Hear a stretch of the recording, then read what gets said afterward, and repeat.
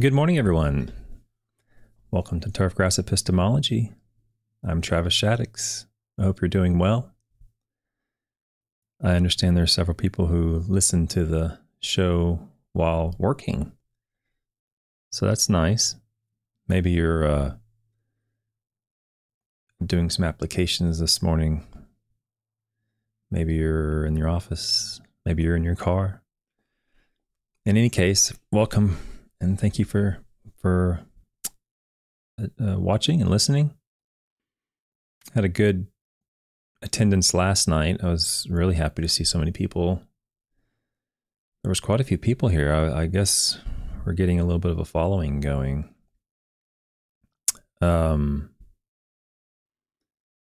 Yesterday's topic was about nitrogen leaching and fall applied fertility. And hopefully we provide a little bit of information that kind of helps justify the earlier applications of nitrogen rather than the later fall applications of nitrogen. No, I'm not going to tell on you, Dave, if you're listening and working. I think that's safe, as long as it's safe. What else is new? I think I told you I went to my son's math competition last night and realized how ignorant I am on math. Nothing new, but it's very difficult questions. I read the paper we're going to go over today. I read it this morning and I realized that I probably should have saved this paper for the topic of clipping management. There's a reason why I included it, because it talks about growth rate as we move into September and October. It talks about growth rates changing and stuff. But as I reread it this morning, I'm like, this probably would have been better for clipping management. So I might end up going back over this paper again whenever I get to the topic of clipping management, which right now has 4 papers in it. So this would be the 5th paper if I add this in there, which I probably will. So yeah, what was I going to say? There was something else. I can't remember now what it was. Anyway, thanks for coming. Thanks for listening. I hope this is closing out your week. We have one more day left, but on Friday, I won't be here, but on Friday, we're sort of closing things out. Let's get to the paper. Before I do, that's what I was going to talk about. I remember now. I was watching. You guys have to remind me to stop searching for stuff on YouTube. I don't really watch YouTube turfgrass stuff at all. I do watch YouTube, but it's in another area. I enjoy it for other topics. I don't really search turfgrass and stuff like that in there. But somehow, apparently, I got into like the algorithm. I don't know, the YouTube algorithm. And it's starting to show me like turfgrass videos and things, which is, depressing, actually. I watched a video yesterday of a guy who is basically telling everybody to do exactly the opposite of what we're talking about for the last 2 months. He's basically saying you probably shouldn't be applying soluble N. You should be applying natural organic nitrogen. And his soil temperatures were like 40 degrees, like extremely low. I don't know where he lives. I don't know where it is, but it must be Colorado or Utah or something. I don't know, but it was a current video. It had just been released. And he's applying organic nitrogen sources and to 40 degree soils, and so nothing wrong with that, I guess. But in terms of the turf response and the fall color and the fall growth and the spring color and so forth, the environmental risks and all these things, when you combine them all together, it really paints this picture of early fall light applications, half a pound to a pound of September-ish, early October is where you're going to get your most efficient applications, and it's going to have very little impact on the environment as opposed to later fall applications. But when you apply those organics and slow releases, as we've already shown when we compared it to polymer coats. We saw a paper that compared it to sulfur coats, reacted ureas. I don't know if we ever saw one yet that discussed natural organics yet, but it's not one paper saying that low rates early in the fall of soluble nitrogen is probably the best management practice for the turf response and for in minimal environmental impact. It's not just one or two papers. There's many papers saying that. And so the whole concept or the idea of like, well, I can put it out as slow and it's still going to be here in the spring doesn't really hold much water when you could say, well, just don't apply anything and just put out some soluble in the spring and you're fine. The whole idea of like, it'll slowly break down or fungi will break it down over time and it'll be available. All that's mostly BS. I mean, the evidence that we've been showing clearly indicates that it's still too cold to really initiate any release from those slow release nitrogen sources throughout the winter. Whereas a little bit of soluble nitrogen that remains in the soil when the temperatures do come up a little bit slightly periodically throughout the winter, that soluble nitrogen will be there to be taken up with very, very little risk of, any environmental, impact. So I don't know where these people are getting this information from, but it certainly is in contrast to what we've been discussing on this channel when it comes to fall fertility of cool season grasses. There are purposes and, scenarios where slow release materials are at least as effective as soluble. But the papers we've been going over sure don't indicate that it's in the late fall on cool season grasses. That's for sure. You're just not going to get near the response as you would from soluble in. And the risk is still negligible really with soluble in compared to slow release in the fall. You're probably going to have negligible offsite movement from both sources. There might be slightly increased risk from soluble source. I'm sure I can find a paper or two that shows that. But, the whole idea of putting out slow release nitrogen when the grass is not growing really and the ground's almost frozen, there's just not a lot of evidence to support that.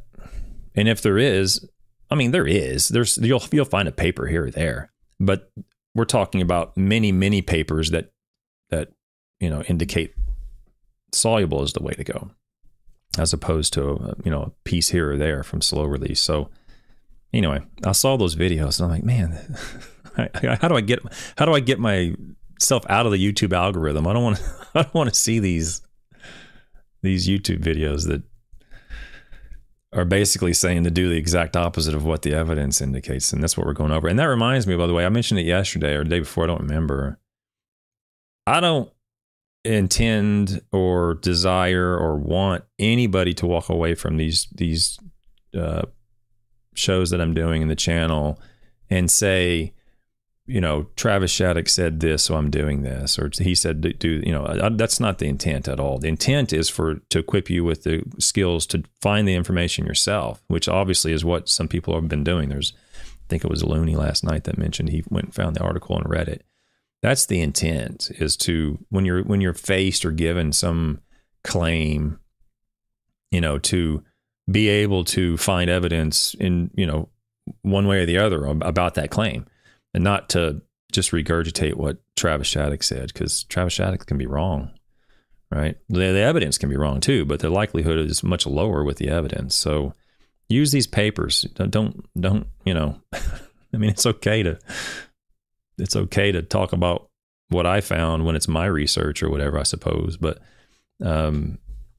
really just hang your hat on the refereed publications in reputable turfgrass journals that are refereed. That's what you want to find. That's really towards the top of our pyramid of evidence, as we have on a previous show. We talked about the pyramid of evidence.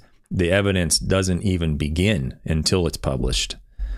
So when someone walks in your door, I remember years ago, I was in Lauderdale and somebody walked in my door, and they walked in a professor's door. I mean, he knows what I do for a living when he walked in, and he was trying to, this gentleman, the salesman, was trying to convince me about his soluble nitrogen sources and how it was better than all the other nitrogen sources, essentially. And he was going on and on. I was just listening and, so forth. And he went on and said, well, things like we use the best nitrogen in the world to create this product. And when it gets applied to the leaf foliage, it's absorbed through the stomates, is what he said, which drives me nuts. It's not stomates, it's stomata. Stomata is the plural. Stomates is not a word. I think it's probably found its way into the vernacular to where now I guess people maybe use it as, maybe even the dictionary uses it as the plural of stomata, but it's stomata. Okay. Anyway, it enters in through stomata, and I'm just sitting there mentally going, this is probably what he says to everybody else when he walks into their shop. He gives them his sales pitch. Now, I know that it was, what he's saying is nonsense. I mean, his nitrogen source probably works fine, but it's, the sales pitch he was using was nonsense. And the reason I mention all that is to say this: I feel sorry or sympathy for, people who might not necessarily know the literature, and not be equipped with, the whereabouts or the know-how to go find the information. Maybe the guy's, what he's saying is true. Maybe it's, is taken up, and maybe it is the best nitrogen. If you don't know, you might be convinced, right? So really, that's part of what I hope the channel, develops in the audience, is an ability to initially listen to the claim open-mindedly and then critically evaluate, whether or not it's true or not based upon published literature, published research. That's kind of where I'm hoping this thing goes. Seems like it's kind of going that direction. So I just read a couple of chats before I move on to the article. Lush Lines, please tell me you found another one on YouTube. Yeah, found another video. It wasn't about any of my work. The only reason I mentioned that previous video weeks ago was because he was talking about my research, but this one wasn't about my research. It was just about recommendations in general that were in conflict with what I've been talking about from these papers. Dave says, it's easy to learn misinformation on YouTube. It's not even that difficult to have it make sense in your head. If you don't know any better, I found that out early in my turf journey. Yeah. Well, I guess fortunately for me, I haven't been a victim of the YouTube turf grass, vortex. I don't know, but the one or two that popped up on my screen certainly, took me back. I'm like, man, where did that come from? Yeah. Yeah. I think Lush says, I think if you watch lawn care YouTube videos regularly, you will need a live-in therapist. By the way, my therapist changed. She decided to go and work with more patients, not go and work. She ended up getting her complete license months and months ago, and then she decided to go. I think she's going to work specifically with OCD patients now.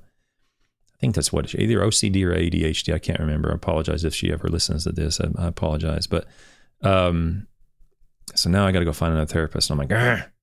Finally had one I was really connecting with, and she really helped me out a lot. There was a couple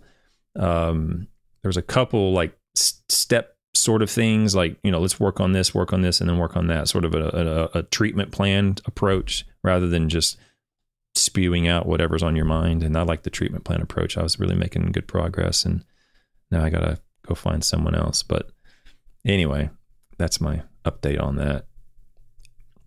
Having said that, I have another session today with the other therapist. So anyway, let's get into the paper today. Maybe at some point I'll end up having enough patience to watch some of these videos and go through them. But man, what I think about really is like, who's watching those videos? Like, I guess it's homeowners probably. I don't know who watches those videos, but imagine it's homeowners watching them and then following their recommendations. And I mean, I don't know. I haven't watched them all. I imagine there's some recommendations that are sound, but the one or two that have popped up, I think the algorithm has pulled like what my channel does or something and is spitting out videos that are in line with it or something. Like, I don't know. But so far they're not. I mean, they're in line with the topic, but the information that's being presented by those other YouTubers is not entirely accurate. So I don't know. We'll see where it goes. Let's get into the article here. The article today is comparing cultivars of 3 cool season turf grasses for nitrogen recovery in clippings. It was published in Hort Science in 2006. So this is an open access journal. You can go download it for free. Go to ashs.org, American Society of Horticultural Sciences.org. This was published by Haibo Liu and Richard Hull. Haibo has been at, I assume he's still at Clemson. He's been at Clemson for ages now. And he publishes quite a bit. He's a good researcher. And then Dr. Hull has been at Rhode Island. I don't even know how many decades Richard's been at Rhode Island, but he's put out a tremendous amount of very high quality professors, students who end up becoming professors, and those professors put out students and they who become professors. So these are 2 good authors. Like I said earlier, I kind of wish I would have waited on this to discuss it during the clipping topic that I'm going to talk about at some point in the future, but we'll get into it. It's a good paper. I'll probably end up going over it again.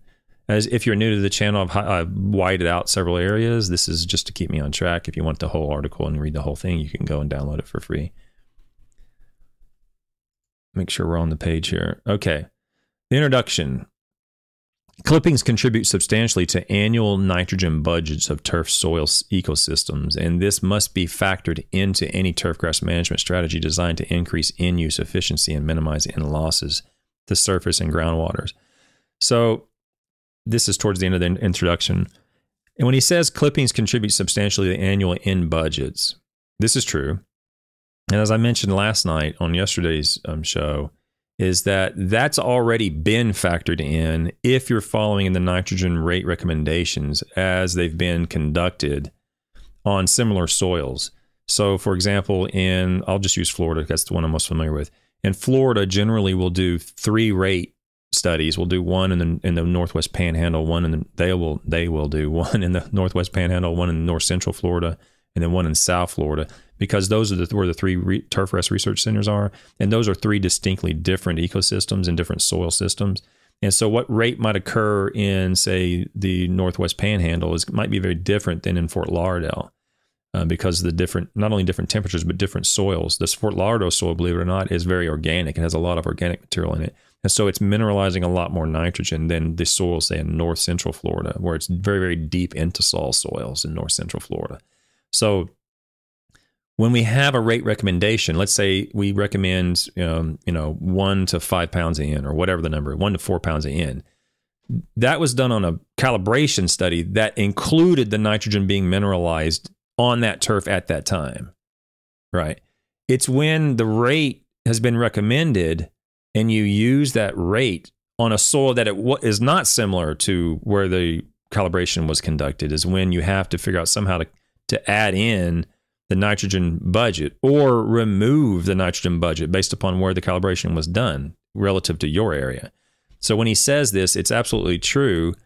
But if you're in this particular case, they were in Rhode Island. So if you're in a similar soil in Rhode Island or Connecticut or New Hampshire or wherever it is, wherever you're at, and it has a similar soil, a similar organic material, similar mineralization rates, then you don't really need to factor it in because it's been factored in already from the calibration study. But if they did a study where there's been a lot of nitrogen mineralizing during the calibration, and then you go and use those same rates on a soil where there's not a lot of organic matter being mineralized, then you might not be applying enough, and I guess you'd be applying too much, actually, or one way or the other. You'll be applying too much or not enough based upon the difference in the natural amount of nitrogen that's being mineralized in the soil, okay? Yeah, so just keep that in mind, is that there is a significant benefit or addition of nitrogen in many situations from the existing organic matter.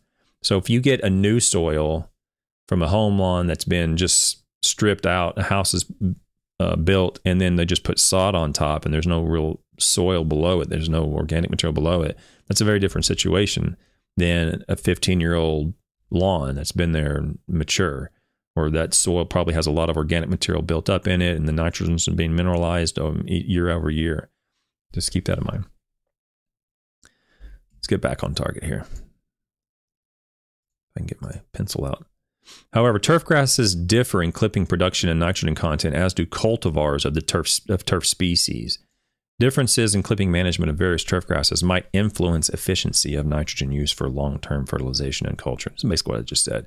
To test this hypothesis, experiments compared cultivars of 3 field-grown cool season turf grasses for growth and clipping nitrogen recovery under a moderate nitrogen fertility regime over 2 growing seasons. Finding may provide quantitative Okay, I'm not going to worry about that.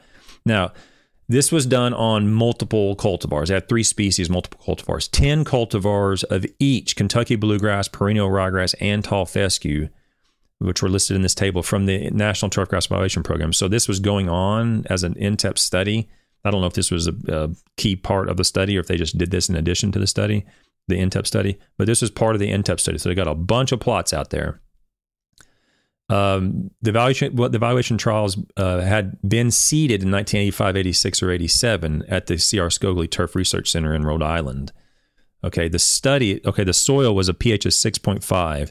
The plots received 3 pounds of nitrogen per year in granular form as all 3 equal applications. They applied 1 pound in April, June, and November. 50% of the nitrogen was ammonium nitrate. The remainder, ammonium nitrate, and with the remainder as 25% urea and 25% methylene urea. So it was 25% slow, 75% quick release. Experiments were conducted on the mature turf during 2 growing seasons in 1990-91. So the turf was seeded 5 years prior. And then they were probably doing in-depth studies, and maybe it kept going, or maybe it ended. Who knows what was going on? And they started this study. So it's 5 or 6 years mature. So this is clearly a mature turf grass sward at this point when they started this study. They were mowed twice a week, and the clippings were returned except when clippings were collected. Okay. Now we're going to get right into the results because, he does. He gets right into the results, and I'll go down there and read this, but I'm just going to go through the tables because hopefully you can see the numbers. If you can't, then I'll do my best and work our way through here. So table 1 is the monthly. This is all the cultivars within a species pulled together. So you're going to see tall fescue, Kentucky blue, and perennial rye. You're not going to see any cultivars in table 1. This is all of them combined. You're going to see the difference in daily clipping growth, the difference in nitrogen content in the tissue, and the difference in daily in recovery. I'm not going to talk a whole lot about daily in recovery, but we can if you like. So when we look, and you're going to see May, June, July, August, September, and October for each of these variables and the annual average. Okay. Actually, I think that's the 2-year average. Yeah, so this will be the total average. So these are probably monthly averages of the 2 years, and then this is the total study average. And we see tall fescue, when it comes to the daily clipping growth, had the greatest growth on average, followed by Kentucky bluegrass, and then perennial ryegrass was the least. Now, if you're familiar with these 3 turf grasses, you might go, oh man, perennial ryegrass tends to require mowing more frequently than Kentucky blue or tall fescue. You might be in a situation where that's true. But this is total growth. So it's not just the height of the growth, where perennial ryegrass tends to grow upright quite rapidly. It's also the density and the thickness of the actual leaf blades itself, right? So we're cutting it off and we're collecting all the tissue. So while perennial ryegrass might grow straight up, it's relatively thin compared to some of these other turf grasses sometimes in some locations. Okay, nitrogen content. So I'm going to show the cultivar changes in the next table or the next couple tables, but in this particular table, I want to make sure we see the overall, that Kentucky bluegrass it contained or had a greater amount of nitrogen in the tissue than the other 2 species. Now, this biologically, there's probably not a whole lot of difference between 4.3 and 4.2, but that's I'm sorry, when I say that, I mean percentages. This is in milligrams per gram, but this is 4.3% and 4.2% in these 2 turf grasses. And then tall fescue had the lowest concentration of nitrogen in the tissue at 3.7%, averaged across all the entire study. Okay. But what I want to point out is that you're going to see pretty much, it looks like every species, for the most part, every species has a similar trend in the growth rate and the nitrogen content. The growth rate is generally greatest in May for all these species. There's a little bit of increased growth here with Kentucky bluegrass as we move into June. But you'll see May, June, July, August, and September, you're going to see the growth more or less decline from May all the way to October, really September, then it levels off between September and October. But you're going to see a reduction by a quarter, and then reduction by half from May to June, and then reduction by half from May to July, and then levels off to August, but then it reduces again by almost half from August to September. We're seeing a reduction in growth rate as we move, where our greatest growth is probably occurring in May, and then starting to decline in June, July, and August, and then kind of flattens out in September and October, where it's nearly a third, or even it looks like a third, maybe even a quarter of the growth rate that occurred in May is what's occurring in October. So the October growth rate and September growth rate is quite low compared to what occurred in May, pretty much for every species. But look at what happens with the nitrogen content. Now, it's not so much, it is evidence in the species, but it's oftentimes more evident in the cultivar. You're going to see the concentration in the tissue generally go up. We start at 3.6 in May, then it goes to 3.1. But then it goes to 3.5, 4.3, 3.8, 3.9. So we're generally seeing a little bit of an increase in the nitrogen tissue from tall fescue. We're also going to see an increase from the other ones, where we start at 4.1 in May, it goes up to 4.5 in July, 4.9% in August, 4.5 in September, and it stays in the mid to high fours the remainder of the time. And the same thing holds true for perennial ryegrass, 3.8 in May, 3.5 in June, then it goes up into the fours and almost at 5% by August. Okay, so as the growth rate tends to slow down, we're seeing a relationship between that occurring and the concentration of nitrogen increasing in the turf tissue. Okay, we've talked about that a little bit in the past, where oftentimes there's a misconception at the end user, or the stakeholders end, where there's a misconception that the nitrogen, we just applied nitrogen and it's the summertime and you're going to see nitrogen go up in the leaf tissue.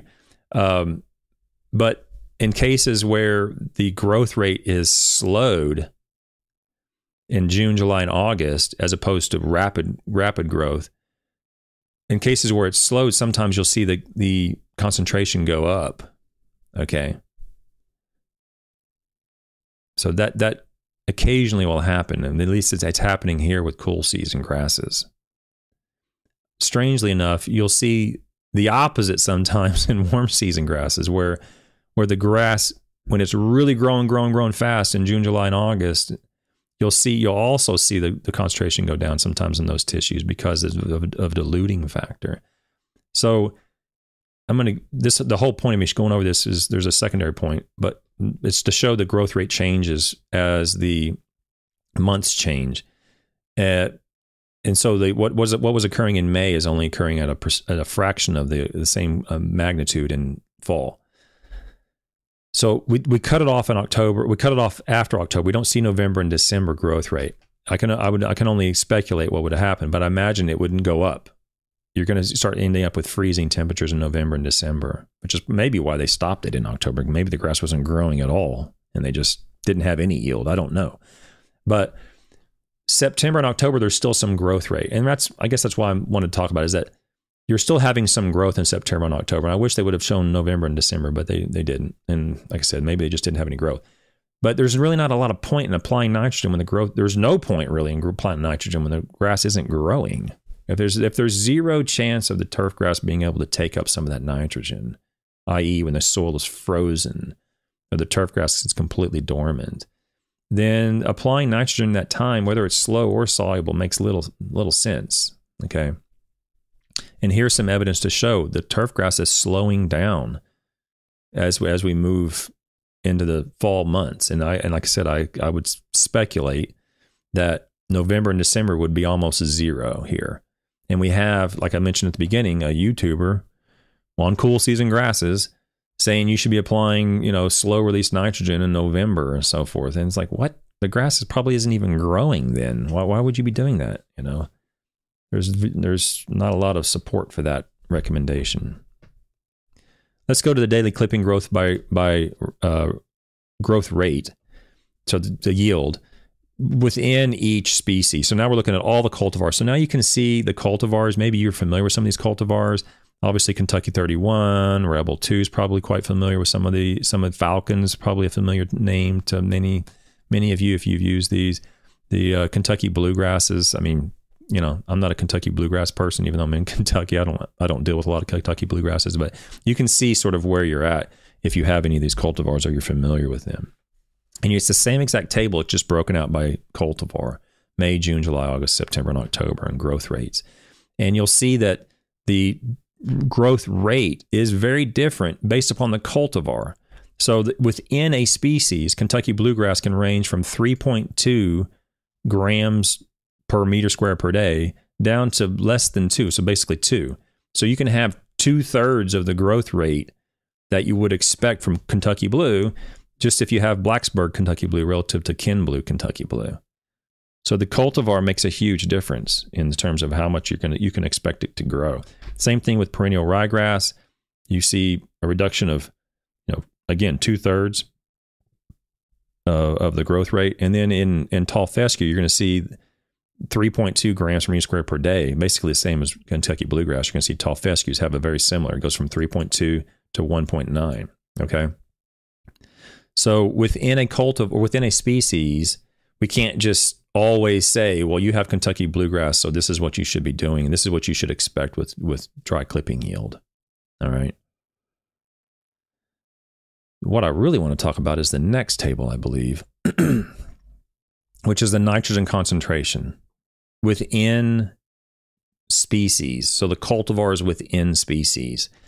The range for the Kentucky bluegrass on average range from 4.5 to 4.2, and there was a difference between these two high and low values. There was no difference in the perennial ryegrasses, even though it ranged from 4.4 to 4.1. And then the tall fescues range from 3.9 to 3.3 on average through the whole study. And you can see, just like the species table, that the concentration of nitrogen changes with each month.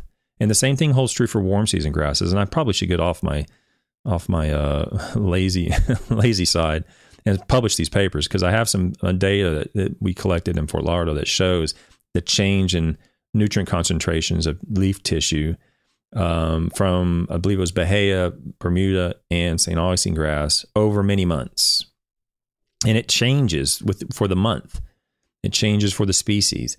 And so the reason I want to bring this up is because some people, hopefully not too much in the lawn care community, I don't know, but a lot of people in golf are have been indoctrinated to start to believe and to use leaf tissue analysis as a means to manage their nitrogen applications. And so what this will show, if you're using Kentucky bluegrass, perennial ryegrass, and tall fescue, is that, okay, you go out and you take a tissue sample, and or a salesman comes and takes a tissue sample, and they're going to base their fertility program, and they're going to give you a spreadsheet of everything you should be applying based upon that tissue sample. Well, when was it taken? We took the cool season grass tissue in May. Okay, so you took it in May. So let's start with Kentucky bluegrass. Let's just start over here. Kentucky bluegrass. What was the nitrogen in the tissue? Oh, it was 4.3. Okay, 4.3. Well, if you have Bristol, it should be 4.5. If you have Parade, the average is 4.2. So if you took it and you were using Parade Kentucky bluegrass and the nitrogen content was 4.3, they're going to spit out a recommendation to apply nitrogen, when in fact that particular cultivar is totally normal. The nitrogen concentration in the leaf tissue was completely normal for that particular grass. And if you did it in May, it was 4.1 or whatever. Okay, so versus they say, okay, well, we have data on, they don't, but let's say they do have data on Bristol Kentucky bluegrass. Okay, we have data on that. Okay, what was the nitrogen concentration? Well, the nitrogen concentration was 4.5. Okay, great, it was 4.5. When was it taken? It was taken in June. Okay, so we took it in June and 4.5. Well, the normal would be, or the average of what we're seeing is 3.8, and you're at 4.5. Well, yeah, but if it's in September, it's 4.7, and the average is 4.5. You know, so in other words, they might convince you that because it's 4.5, it's not high enough. Meanwhile, in June, it was more than high enough. So when it comes to clipping concentrations, there's variation within months or across months, within species. You know, we don't have near enough confidence in clipping concentrations to come anywhere near providing a recommendation to apply a nutrient based on that. But yet, I don't know how many hundreds of superintendents I've seen use clipping concentrations, clipping nutrient content as a means to either apply or not apply a nutrient. Okay. And this is nitrogen. This is the most well-studied nutrient in leaf tissue. They're doing it for phosphorus and iron and manganese and all these other things. And what I'm saying is, when someone presents that to you, knowing this table now, knowing these data exist, you should have at least minimal, I am hoping at least minimally, there should be some skepticism on your part, because you got to know, what cultivar was it? When was it taken? Right? And I can tell you right now with a great deal of confidence, they don't have cultivar level data sufficient to even come close to having any confidence in providing a recommendation. There is no such thing. Okay, it just doesn't exist. Even these data, which you're looking at them right here, even these data, I would be, skeptical as to whether or not I would even use these data to determine whether or not I should apply nitrogen. I mean, this was done on 2 years. Well, maybe it's changed. Maybe the conditions are changed for the next year, for your year. Maybe the correlation between what's in the tissue and turf quality has changed and it's different. I'm just saying that I don't have hardly any confidence in using a tissue analysis to apply or not apply a nutrient under normal conditions, based upon whether or not it should result in an anticipated outcome in terms of quality. Now, I do have some confidence whenever we're checking off boxes as to what potentially could be causing issues for certain things like diseases in certain locations. There is some evidence to support some of that usage in turfgrass nutrient analysis in tissue. There is something there. There are occasions where I might, explore that a little bit, but I would be basing that entirely upon the published results in scientific journals, not from someone that walked in my door trying to sell me something. Okay, that's critical to understand. I have no idea where they're getting their ranges from. There's a book on my bookshelf right back here that has turfgrass nutrient ranges. I don't know how many they have in here. Let's see if I can even find it. Yeah, right here. Right here. This book right here is called the Plant Analysis Handbook 3. Okay? In this book, there's 44 turf grasses in the back, I think it is. I haven't looked at this book in ages. Yeah, there's all sorts of turf grasses, okay? So in this book, you'll see tables like this. And in there, you'll see nitrogen and phosphorus and potassium and so forth. Okay, and you'll go, well, hey, well, this book has some data in it. Why can't we just use this? It has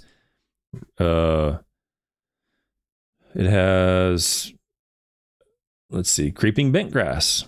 It has from field test plots. It has creeping bentgrass from golf course greens. It has pencross creeping bentgrass from field. It has all, this seems pretty specific enough, right? But at the beginning of this book, the most important line in this entire book is at the front of the book. And I'll have to read it to you if I can find it. It might take me a minute. It's important. Let me see if I can find it here. Like I said, I haven't opened this book up in probably 4 or 5 years. Let me see if I can find this thing here. Oh, here we go.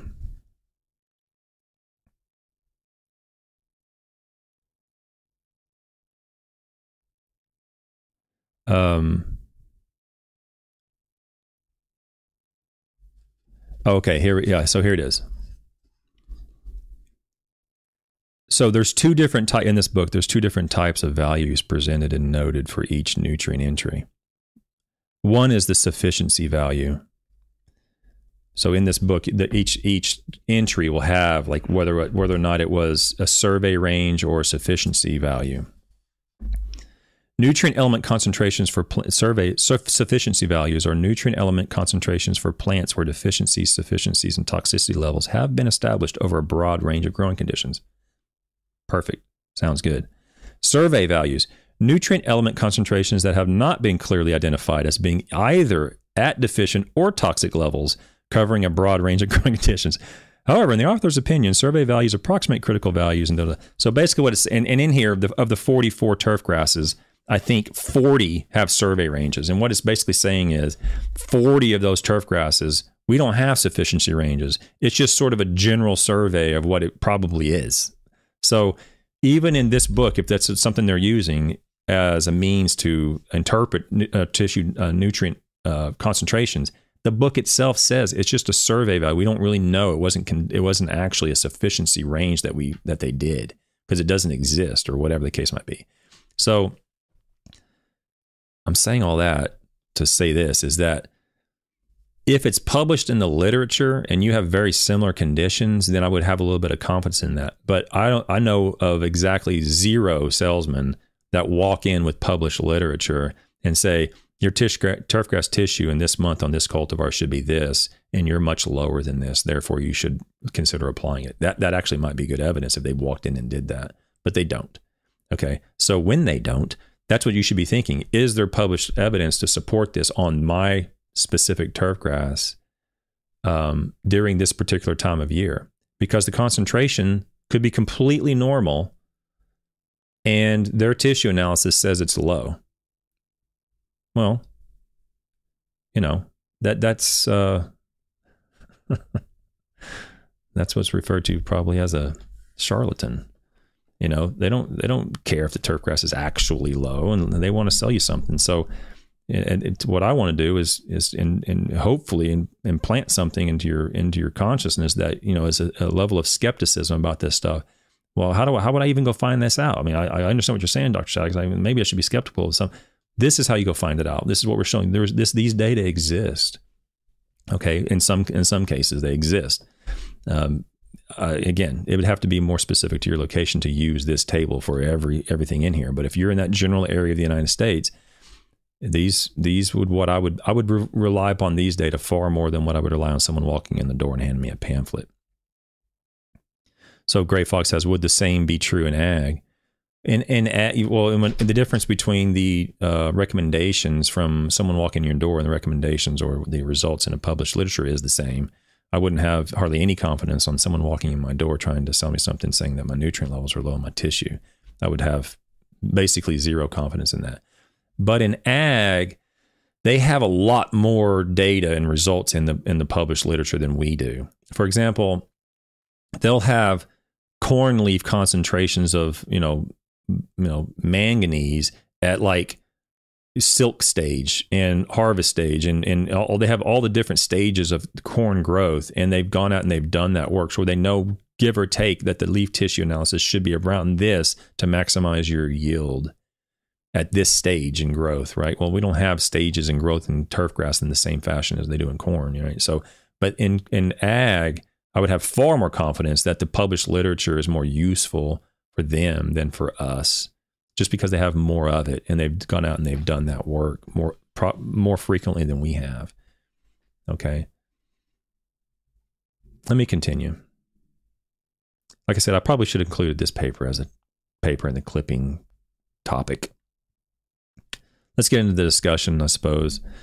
Results show N recovered in clippings was not only derived from current fertilizer applications, which was not only derived from current fertilizer application, which is not unusual. In other words, they applied nitrogen and they measured it in clippings, but they ended up pulling out more nitrogen than they applied. Okay, these studies, they have a variety of studies. These studies noted current season nitrogen applications contribute only 34 to 47% of total N recovered in clippings. Okay. Clipping nitrogen is derived from thatch clippings from previous years and mineralized soil organic nitrogen. Clippings retained on turf contributed 30% to 50% to current seasonal nitrogen recovery in clippings from these two studies. These authors suggest that fertilizer nitrogen can be reduced by 30 to 50% with no loss of turf quality when clippings are returned. Okay, now what I'm saying is that is true, but we want to be mindful that if the calibration was conducted on soils that are releasing all that nitrogen, then the recommended rate would have already been lowered because there was adding in nitrogen to the study while the study was going on from the mineralizing organic matter. So you have to see where the study was conducted in terms of what soils and conditions to see if there was any nitrogen being released, or talk to the professor that did it. If you the nitrogen, we did an in-rate study in South Florida where we removed all the organic matter from the top soil, and I need to publish this. And we have basically a new sterile soil, not sterile, but new virgin soil, and we have an established existing soil with deep organic matter. And the nitrogen rates, we did nitrogen rate studies on those two conditions. And the nitrogen rate differences were tremendous between these two soils. The soil with organic matter mineralizing required almost no nitrogen for the full 2-year study to maintain acceptable turf. And the turf grass growing on the soil with no organic matter, or less than, I think it was less than 0.5%, required substantially more nitrogen. I can't remember the rate. I want to say it was like 5 pounds of nitrogen per year to keep it established, to keep it acceptable. Okay. And I need to get that thing published. I feel bad I haven't done that yet. But that's what I'm talking about. Yes, you can reduce it, but you can't reduce it if the calibration study was conducted on a similar soil, because that included it to begin with. Okay, so be mindful of that. Plots used in this study were seeded on land that had been managed as turf for at least 20 years in a grass legume forage stand, and for the previous 20 to 25 years. In other words, it was a well-established soil. Plenty of organic material. Analysis of total soil organic nitrogen had indicated levels of about 2,300 kilograms per hectare. So I have to do the math on that. I don't know, 2,300. Yeah, good grief.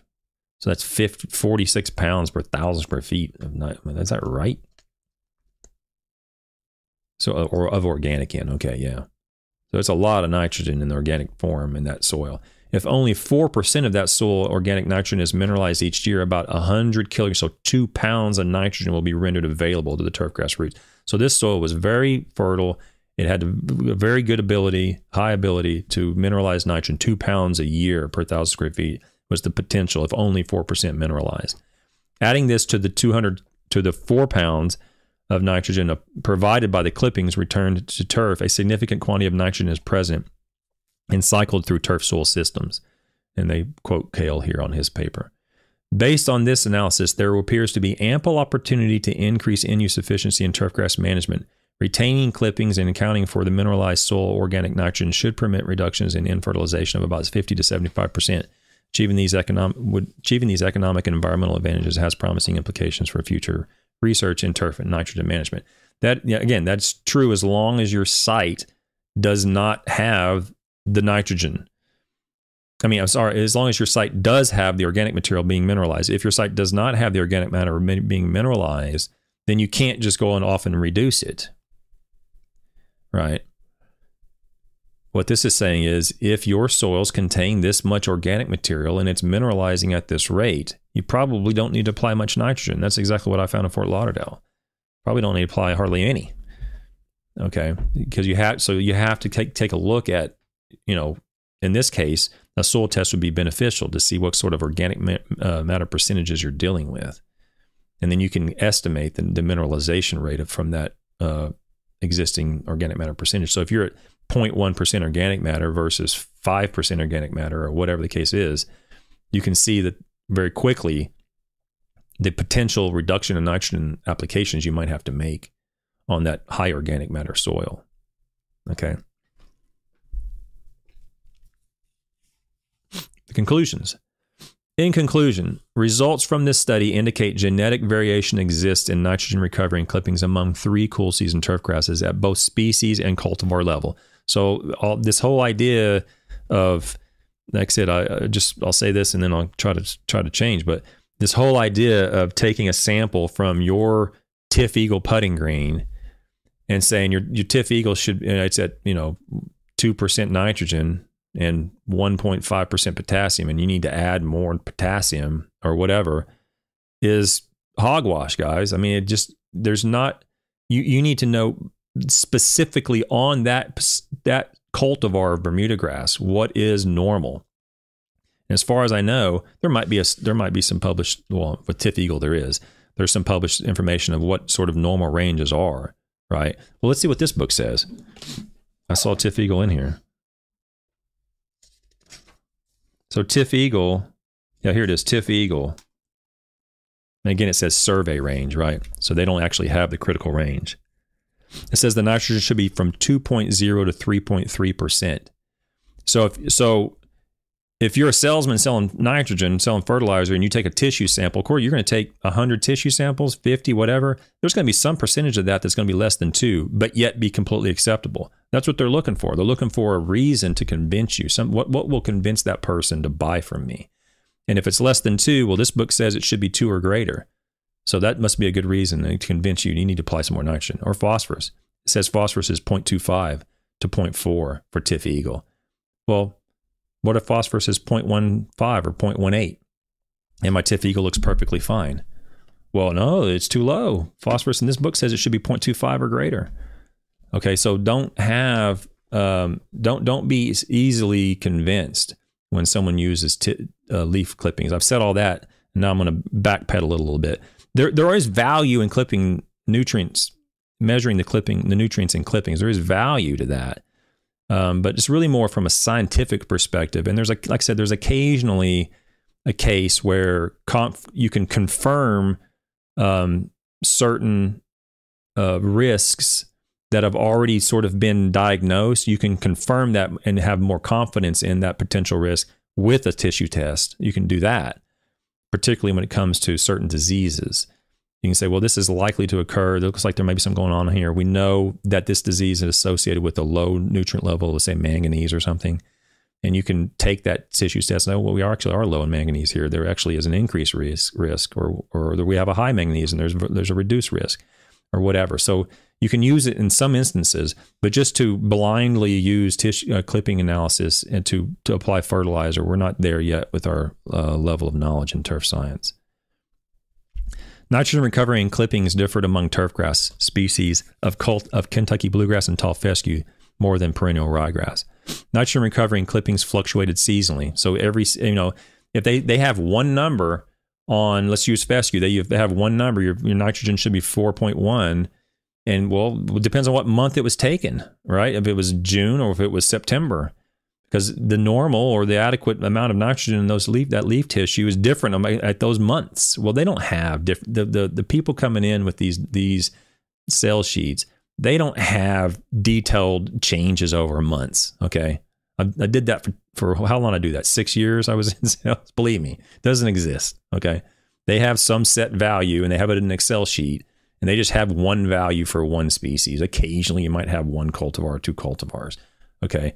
But what I'm saying is I don't have confidence in those values because of stuff like this, where we see clearly in this table right here, differences exist among cultivars and over time. Okay.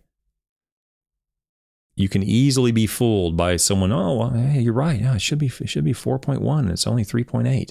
Well, what if you're in June and you have Kentucky bluegrass Bristol? Well, it's 3.8 is normal. Okay. Okay. Last sentence. Most grasses recovered more nitrogen in their clippings than was applied each year as fertilizer, indicating substantial contributions from soil organic nitrogen in this long-established turf plot area. Clipping nitrogen makes a significant contribution to nitrogen budget in turf. So basically, what that's saying is that nitrogen being mineralized was taken up and it was measured in the leaves. And it was greater than the actual nitrogen that they actually applied, what was taken up in the leaf. So this is unfortunately a challenge that exists with lawn care applicators, where you may be going from a new community, and then 2 minutes later you have an applicator going to a 30-year-old neighborhood that has well-established turf grasses, and it's very difficult to change your programs from one community to the next. One community might look great, and that might be the older community, and the other community is struggling. Well, the difference between those two communities may be the amount of organic matter and the nitrogen being mineralized from that organic matter that in the older community is actually helping you out. In the newer community that doesn't have that, you probably need to bump it up a little bit. It's not that you can't make it look fine. It's just that the nitrogen being applied might not be sufficient. Now, how you go about changing all that in your program is somebody brighter than me will need to figure that out. But those older communities might do fine with less nitrogen. In the younger communities, you might have to tweak it up just a little bit. Okay. That's sort of the nuts and bolts of this. And the cultivars differ. Nitrogen concentrations and growth rate changes over time. It tends to slow down. It tends to be greatest in the spring for these cool season grasses, and it tends to slow down in the summertime. So these September applications of soluble N are justified because we still have some growth rate going on in September, but it's slowing down. And we can imagine November and December, it would slow down even further. So these November and December applications that we've been talking about avoiding, or bare minimum greatly reducing, is again further justified by the growth rate changes over time, over months in this paper. Okay. That's all I got, guys. Next week, I have another author coming on next week. So look forward to that. This week I don't think I had any authors on this week. Next week I have another author coming on, and he's fantastic. Far, far brighter than I am. Whenever I quickly reach the limits of my knowledge when I'm reading through these things, and I'm like, let me call somebody, see if I can get him on here, because I don't understand this. So he's coming on next week. Next week should be very normal. It's a Monday, Tuesday, Thursday, 10 a.m. Time.